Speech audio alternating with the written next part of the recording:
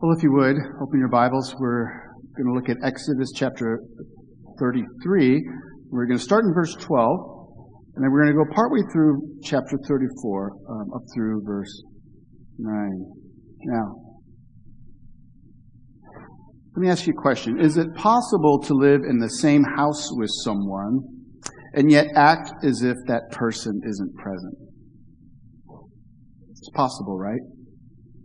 Now, the far greater reality that presses in on us this morning is this. Is it not possible that God dwells with His people, and yet His people live as if He is not present with them? Today's sermon will both encourage us greatly and challenge us deeply. See, at the heart of it all, our lives are either marked by God's presence or they are not. And so before we read Exodus 33, let me ask you, are you desperate for the presence of God in your life? Or are you one who depends on yourself? Exodus 33, beginning in verse 12. Moses said to the Lord, "See, you say to me, 'Bring up this people,' but you have not let me know whom you will send with me. Yet you have said, 'I know you by name,' and you have also found favor in my sight. Now, therefore, if I have found favor in your sight, please show me now your ways, that I may know you, in order to find favor in your sight. Consider, too, that this nation is your people." And he said, that's the Lord, "My presence will go with you, and I will give you rest." And he said to him, "If your presence will not go with me, do not bring us up out from here. For how shall it be known that I have found favor in your sight, I and your people?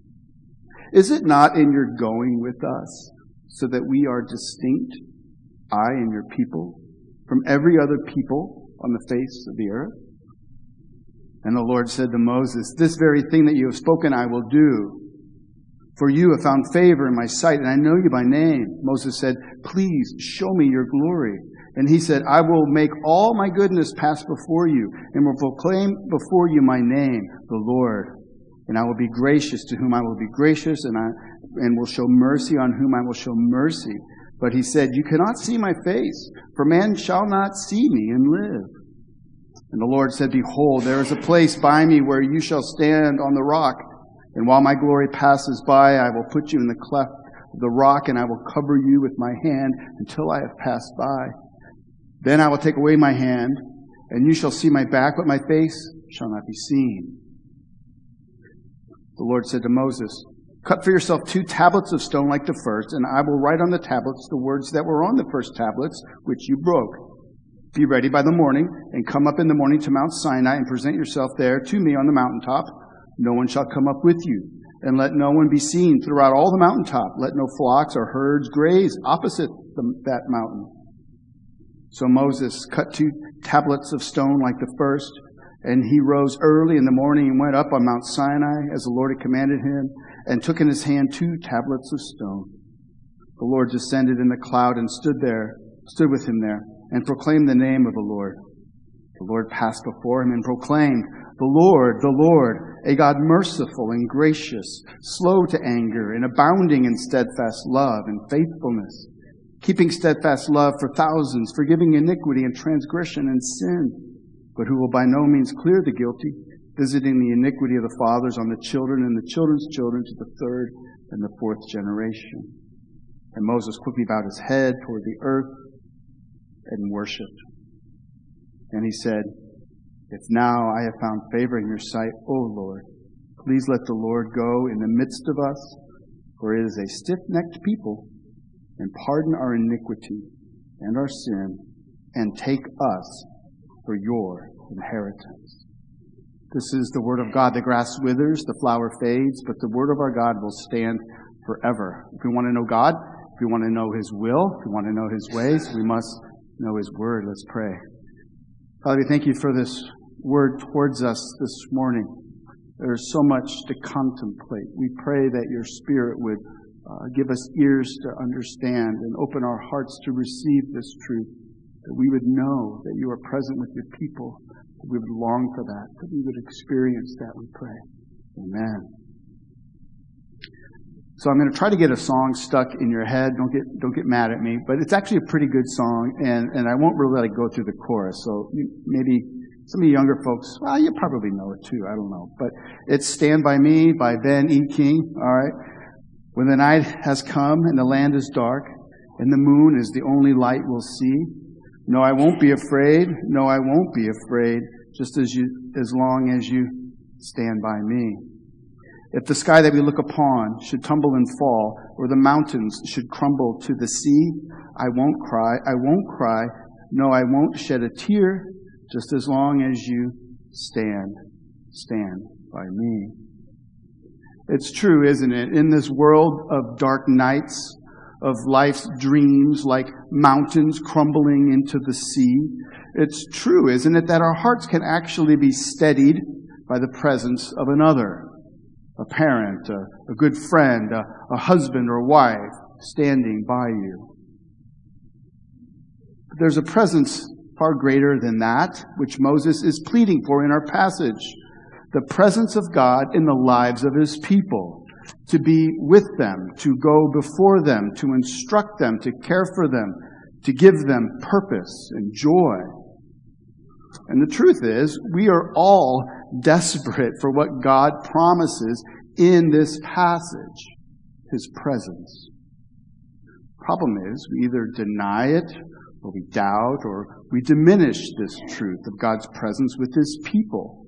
You know, those outside of the church cannot fathom for the life of them how God's presence in their life would make anything any different. And then there's those inside the church who doubt or diminish God's presence with them.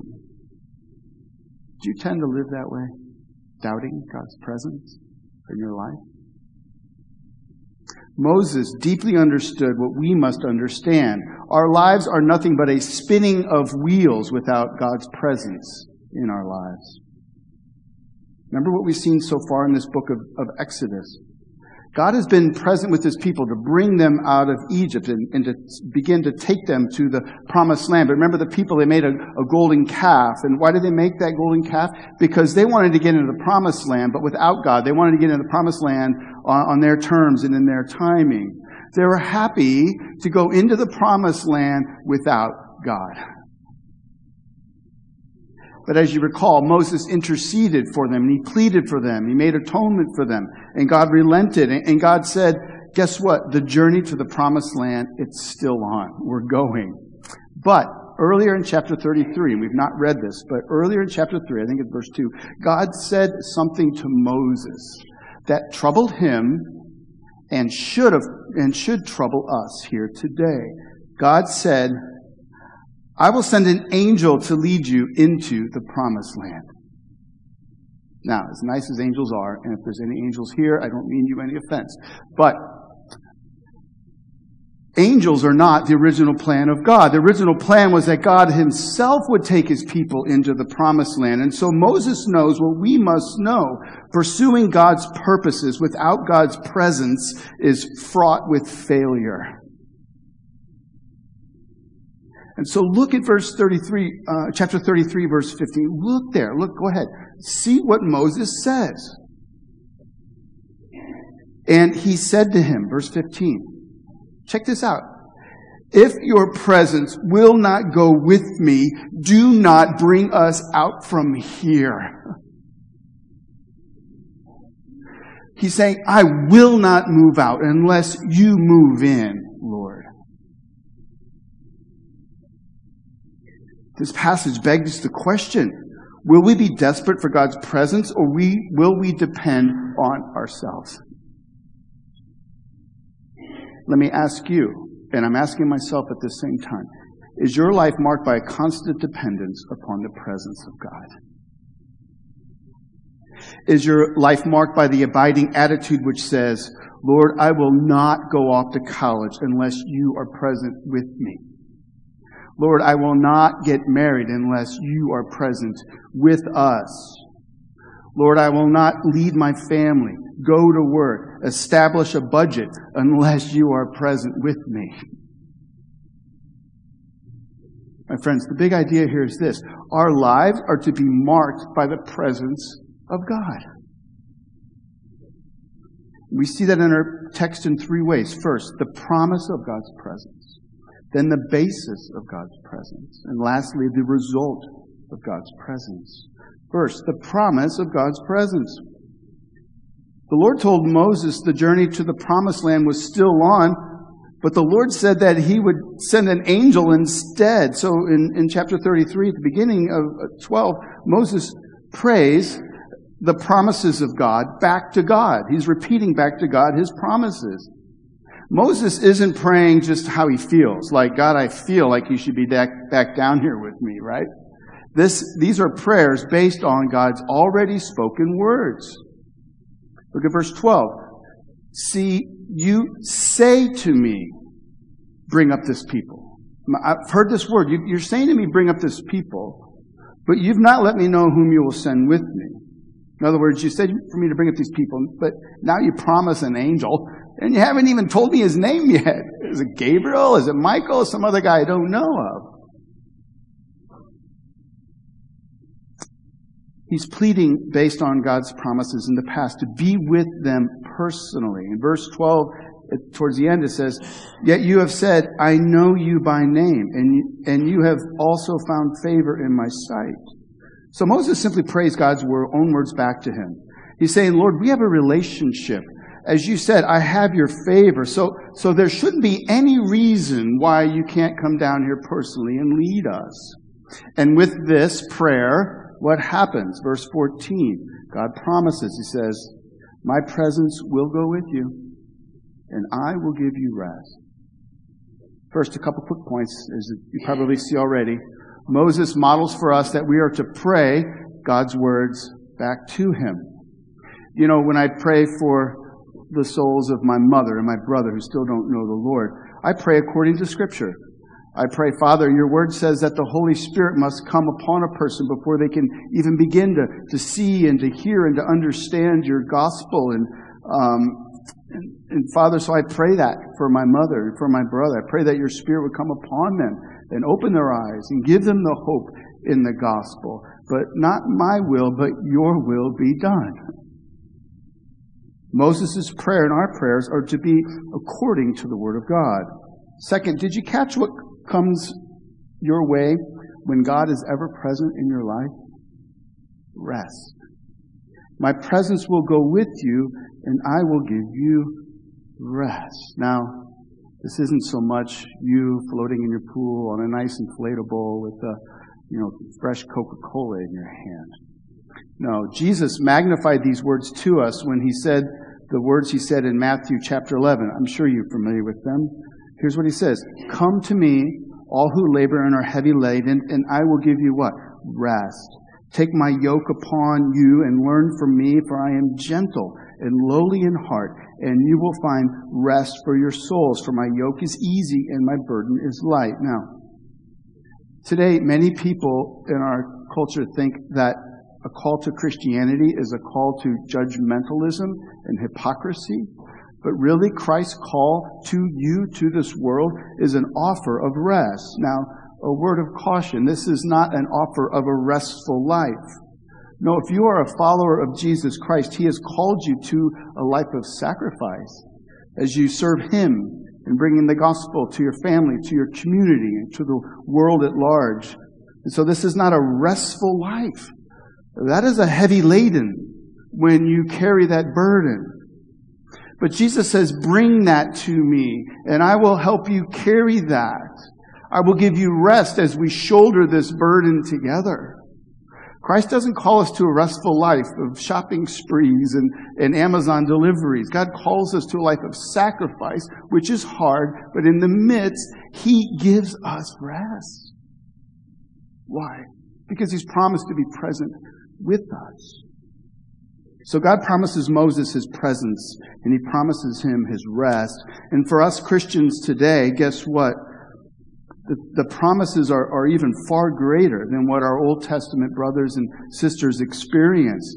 See, Jesus, back then, the Spirit of God was present with the people. But Jesus said that there was a day coming for his people that the Spirit of God would actually dwell in God's people.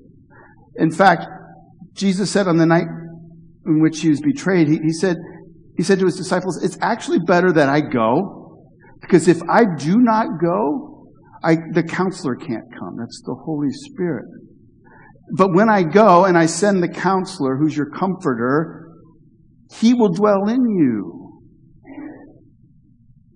That is the promise of Christ. And guess what? In Acts chapter 2, you can read it.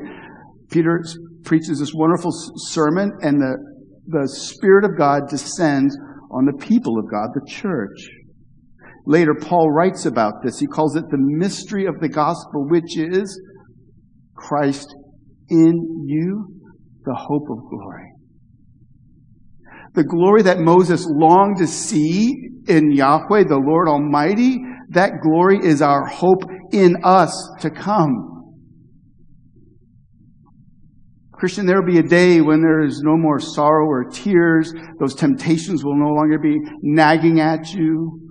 That ability for you to just say things you wish you could never say will be utterly gone, because there's a day when God promises to renew this world, to renew creation, and to do what? Bring heaven to earth. Ultimately, heaven isn't you floating on a cloud strumming a harp. Heaven is you in a physical resurrected body. Just like Christ in his glory is resurrected. Christ has a body right now. And one day he will return to earth. Heaven is coming down. And Christ we will see him face to face. That's the hope of the glory that we share.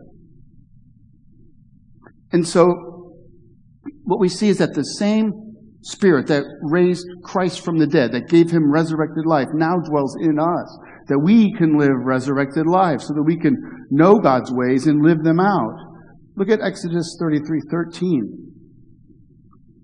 He says, now therefore, if I found favor in your sight, it's kind of a weird statement. If I found favor in your sight, please show me your ways that I may know in order to find favor in your sight, right? So, but what he really wants is he wants to know God's ways. God's ways are not like our ways.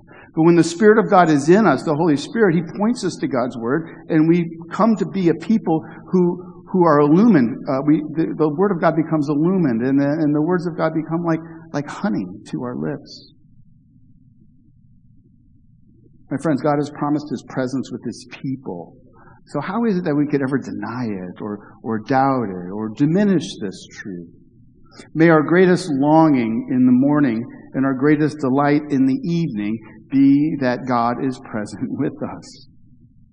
And so like Moses, let us plead according to his promise. If your presence will not go with me, do not bring me up from here. That's the promise. Now for the basis of God's presence.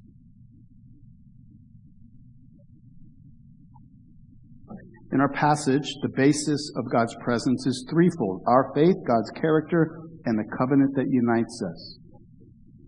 My friends, God's presence with us is not based on our works, but our faith. Moses keeps saying, if I have found favor in your sight, then be present with us. And so we're tempted to think, is there something that Moses did that somehow earned God's favor, like put God in Moses' debt? No, nothing like that happened. But Moses did do something. What did he do? He believed. He exercised faith in God. Remember in way back when, like in the fall, Exodus 3, there's this burning bush. God calls Moses, gives him a calling, and says, go and to deliver my people. I will be with you. And what happened? Moses believed, and he stepped out in faithful obedience. Moses shows us that a relationship with God is one of faith that leads to obedience. Moses' faith is why he found favor in God's sight. And understand this too. If you're ever to find favor in God's sight, it's because of faith, not your works. And also understand this. It's not how strong your faith is. It is not the strength of your faith, but the strength of the one in whom your faith is placed, Jesus Christ. It's your faith and faith alone that makes you favorable in God's sight. And so it's your faith that is the basis of God's presence with you.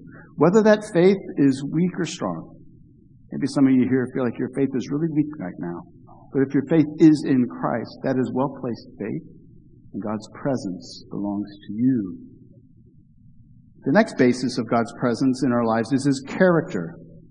We see in chapter 33 and then in 34, God's character. It's glorious and it's good and it's gracious. Verse 18 of 33, Moses says, please show me your glory, right? In verse 19, God says, I will make all my goodness pass before you, and I will proclaim my name, the Lord. That's His name in Hebrew is Yahweh. Yahweh is God's covenant name. It speaks of God's faithfulness to be the God for His people, to care for them. And then He says, I will be gracious to whom I'll be gracious, and show mercy to whom I'll be to whom I show mercy. But you cannot see my face, for man shall not see me and live. And then God comes up with this plan. He says, don't worry, Moses, I will hide you over here, and my hand will cover you. I will protect you. You won't be able to see my face, but you'll see my glory pass by. And then later in chapter 34, in verse 5, the Lord actually comes down in glory. And with God's own voice, He declares 5 attributes. And they're not, I'm mean, I'm a jerk, I'm an angry God, I'm just here to, run people through the ringer. No, right? What does He say? There's 5 attributes. All right, this is where you get to play the circle the attribute game with me, okay? In your bulletin, not your Bible though, okay? I'm going to read and see if you can come up in verse 6, the 5 attributes. The Lord, Yahweh, passed before him and proclaimed, Yahweh, Yahweh, a God merciful and gracious, slow to anger, and abounding in steadfast love and faithfulness. What are the 5 characteristics of God's attributes of God's character on display? Mercy. God declares He is a God of mercy. Next, gracious. God is a gracious God. And third, contrary to what most moderns think, God is slow to anger. Fourth, He's abounding. Not just He has steadfast love, but He abounds in steadfast love. And fifth, God abounds in faithfulness. Consider this. Without these 5 attributes as being God's character, neither Moses nor us would have any hope of God's presence in our lives. None of us, even after coming to faith in Christ, are the people that we know we should be. We know God's ways, and we often fall way short. If God waited for you and me to clean up our acts before He would be present in our life, we would be waiting a really long time. Now, isn't the glory, the goodness, the grace of God, these attributes, marvelous?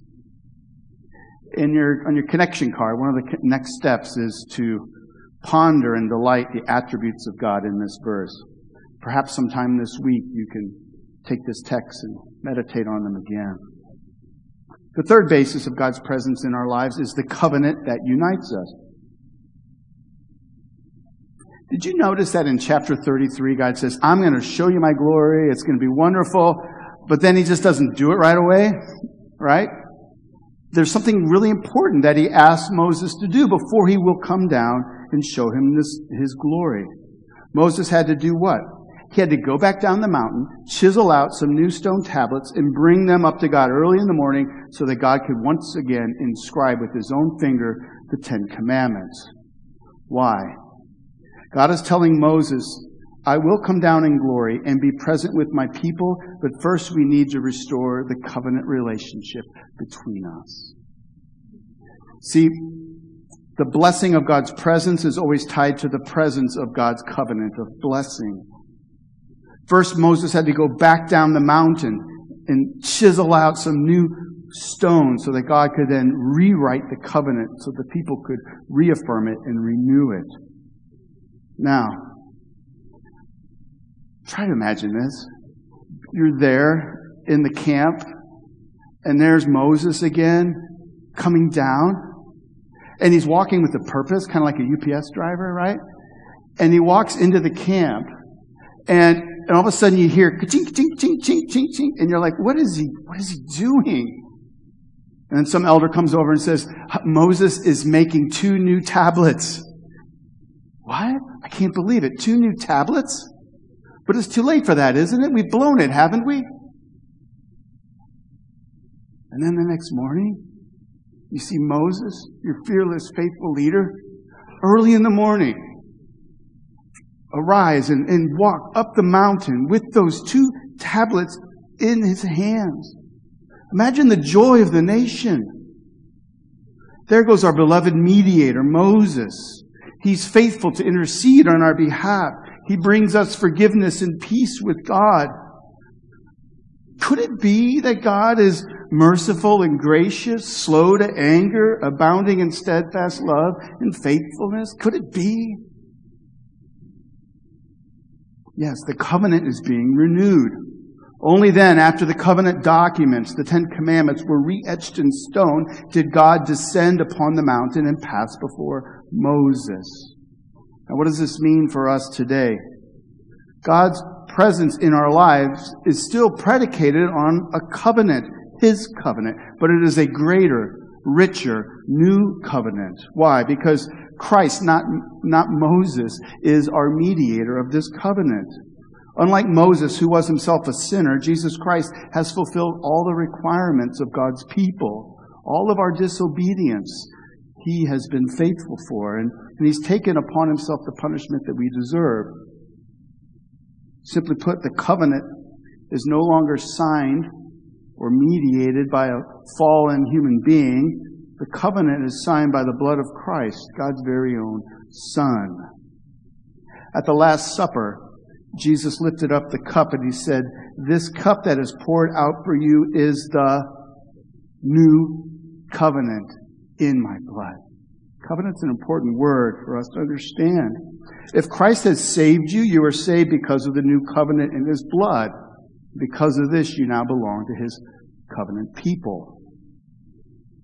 So membership in God's covenant people is not dependent upon your good works, but Christ's good work for you. And therefore, listen to this. Therefore, you can never be removed from His covenant people. That was the threat under the Old Testament. You had to obey, and if you didn't sacrifice well, you were cut off from your people. But with Christ the one who's taken the penalty for us, our membership in God's covenant people is secure. It's based on Christ's faithfulness, not ours. And so, what does this mean?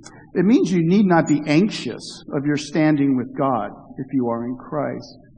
It means you need not wonder if you're worthy enough for God to be present in your life right now. Some of you feel like you've blown it, and you're wanting to go etch a couple stones and run up the mountain in order to make things right. Otherwise, God won't be with you. But Christ has already done that for you. And so you can cry out with greater assurances than Moses had, for the promise of God's presence will be fully manifested in your lives. So that's the promise and the basis now for the result. The result of God's presence.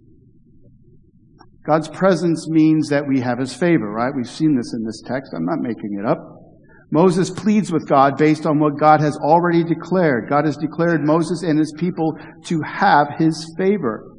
33 verse 12. You have said, I know you by name, and you have also found favor in my sight. Verse 16. Moses makes a valid point. For how shall it be known that I have favor in your sight, I and your people? Moses is saying your presence with us means that we have your favor. God would never be present with someone who doesn't have His favor. Then God replies in verse 17, yes, I will go with you, for you have found favor in my sight. I know you by name. My friends, God's presence with us means we have favored status.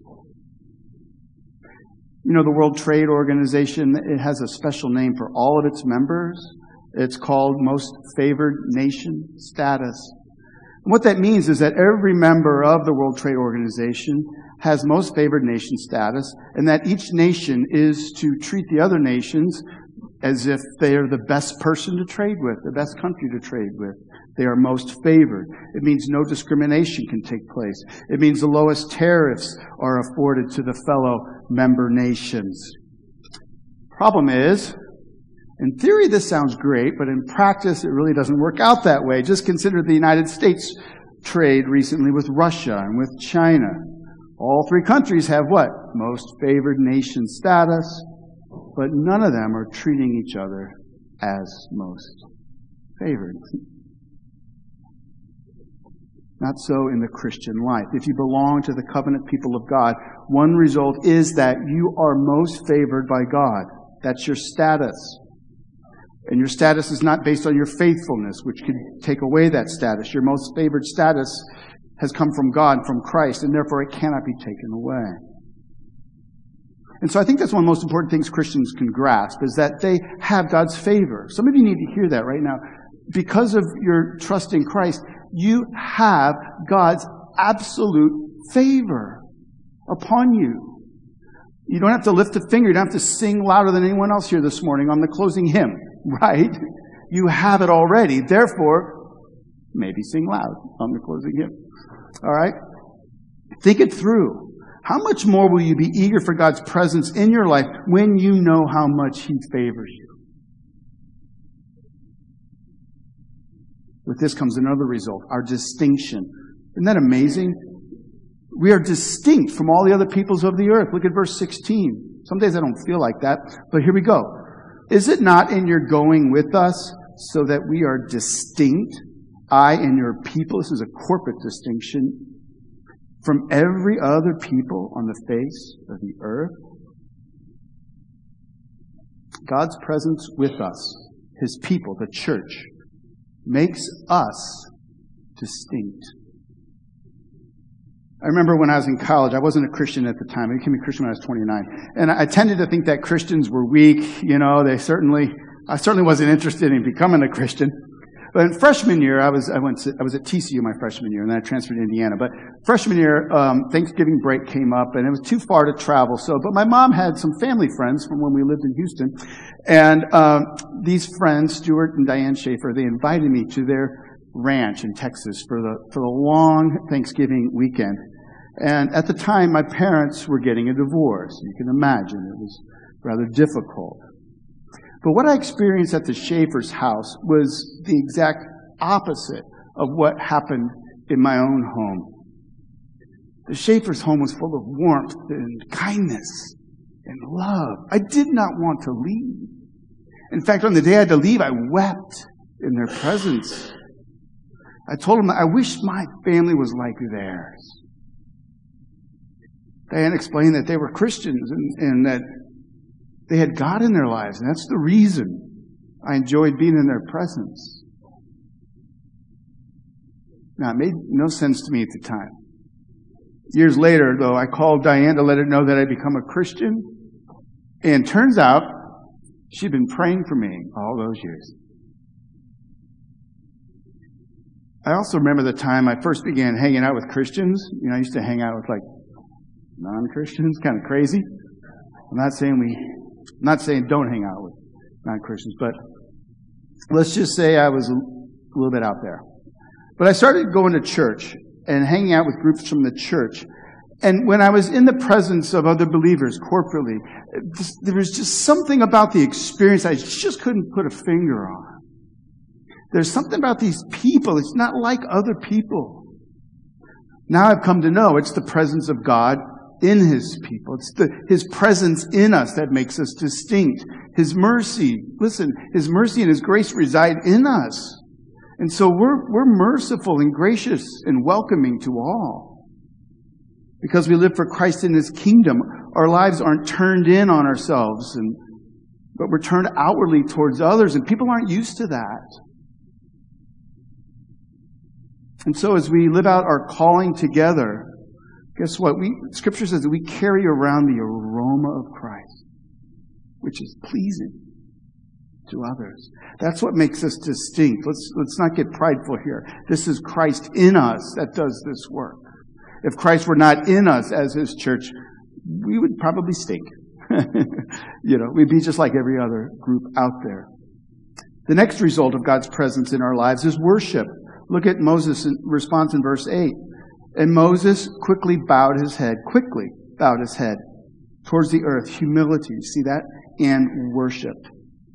Moses bows in humility to honor the Lord, to give him thanks and praise. Christian, because God is continually with us, our lives are to be a continual sacrifice of praise. Not just for an hour and 15 minutes on Sunday, but every hour of every day. God is with us. Lastly, God's presence results in us being His inheritance.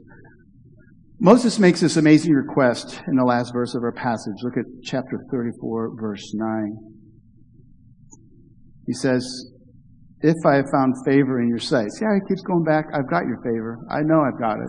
If I found favor in your sight, O Lord, please let the Lord go in the midst of us, for it is a stiff-necked people. He's being honest. Okay.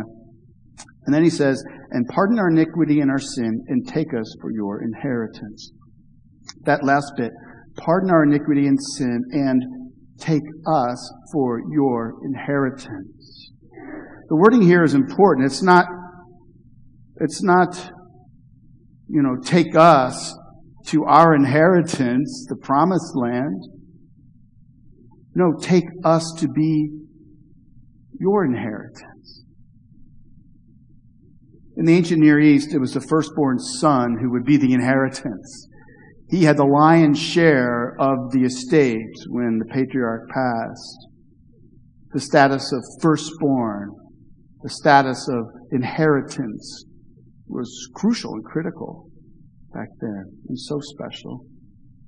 So Moses' request that the nation would be the inheritance, that the nation would as a whole receive firstborn son status, would mean that everything now has been fully restored to the people. That the relationship between God and His people was as good as it could ever be under the Old Covenant. Christian, here's what we need to understand this morning. You are God's inheritance. His delight is upon you as if you were His firstborn son. And actually, if you think it through, it's quite spectacular. Think this through. Christian, who is God's firstborn? God's firstborn is none other than His eternal Son, Jesus Christ. And so ponder this truth. God's favor rests upon you, how much so? As if you are His firstborn Son, Jesus Christ. The eternal Son of God who is perfect in glory and righteousness and holiness and goodness and sacrifice. God loves you like that. God's favor, it rests on us. God's distinction, it rests on us. We have been taken by our Heavenly Father to be His treasured possession. So there we go. We've looked at the promise of God's presence, the basis of God's presence, and the result of God's presence. We've seen that our lives are to be what? Marked by the presence of God. Our lives are not to be like we're living in a house with God and acting as if He's not there. Just like any relationship, we need to reach out. Maybe today would be a good day to say, Lord, I see now that you're present with me. Would you be more present in my life? I want to walk in your ways. Show me what they are. My hope is that we not leave here the same as we came in. May we no longer deny that God is present with us. May we no longer doubt that God is present with us. May we no longer diminish this truth that He is with us. May we, like Moses, say, if your presence will not go up with me, do not bring me up from here. May we shrug off all desire to depend on ourselves. Instead, may we be desperate for God's presence in our lives. May our lives be marked by God's presence. Let's pray. Father, you're here right now. Christ Jesus, you are present. Holy Spirit, you abide with your people. You abide in your people. You're the one who gives us this hope. You're the one who makes these words sweet like honey to our souls. We thank you that, Father, we have your favor. And with that, we have confidence to be who you've called us to be. We thank you, Jesus, that you give us rest. The work is hard, yet you give us rest in the midst of it. Thank you for uniting yourselves, yoking yourselves with us. May we be a people who are strong and distinct because the aroma of you, Jesus, is ever present with us. May we treasure you as you dwell in us. Amen.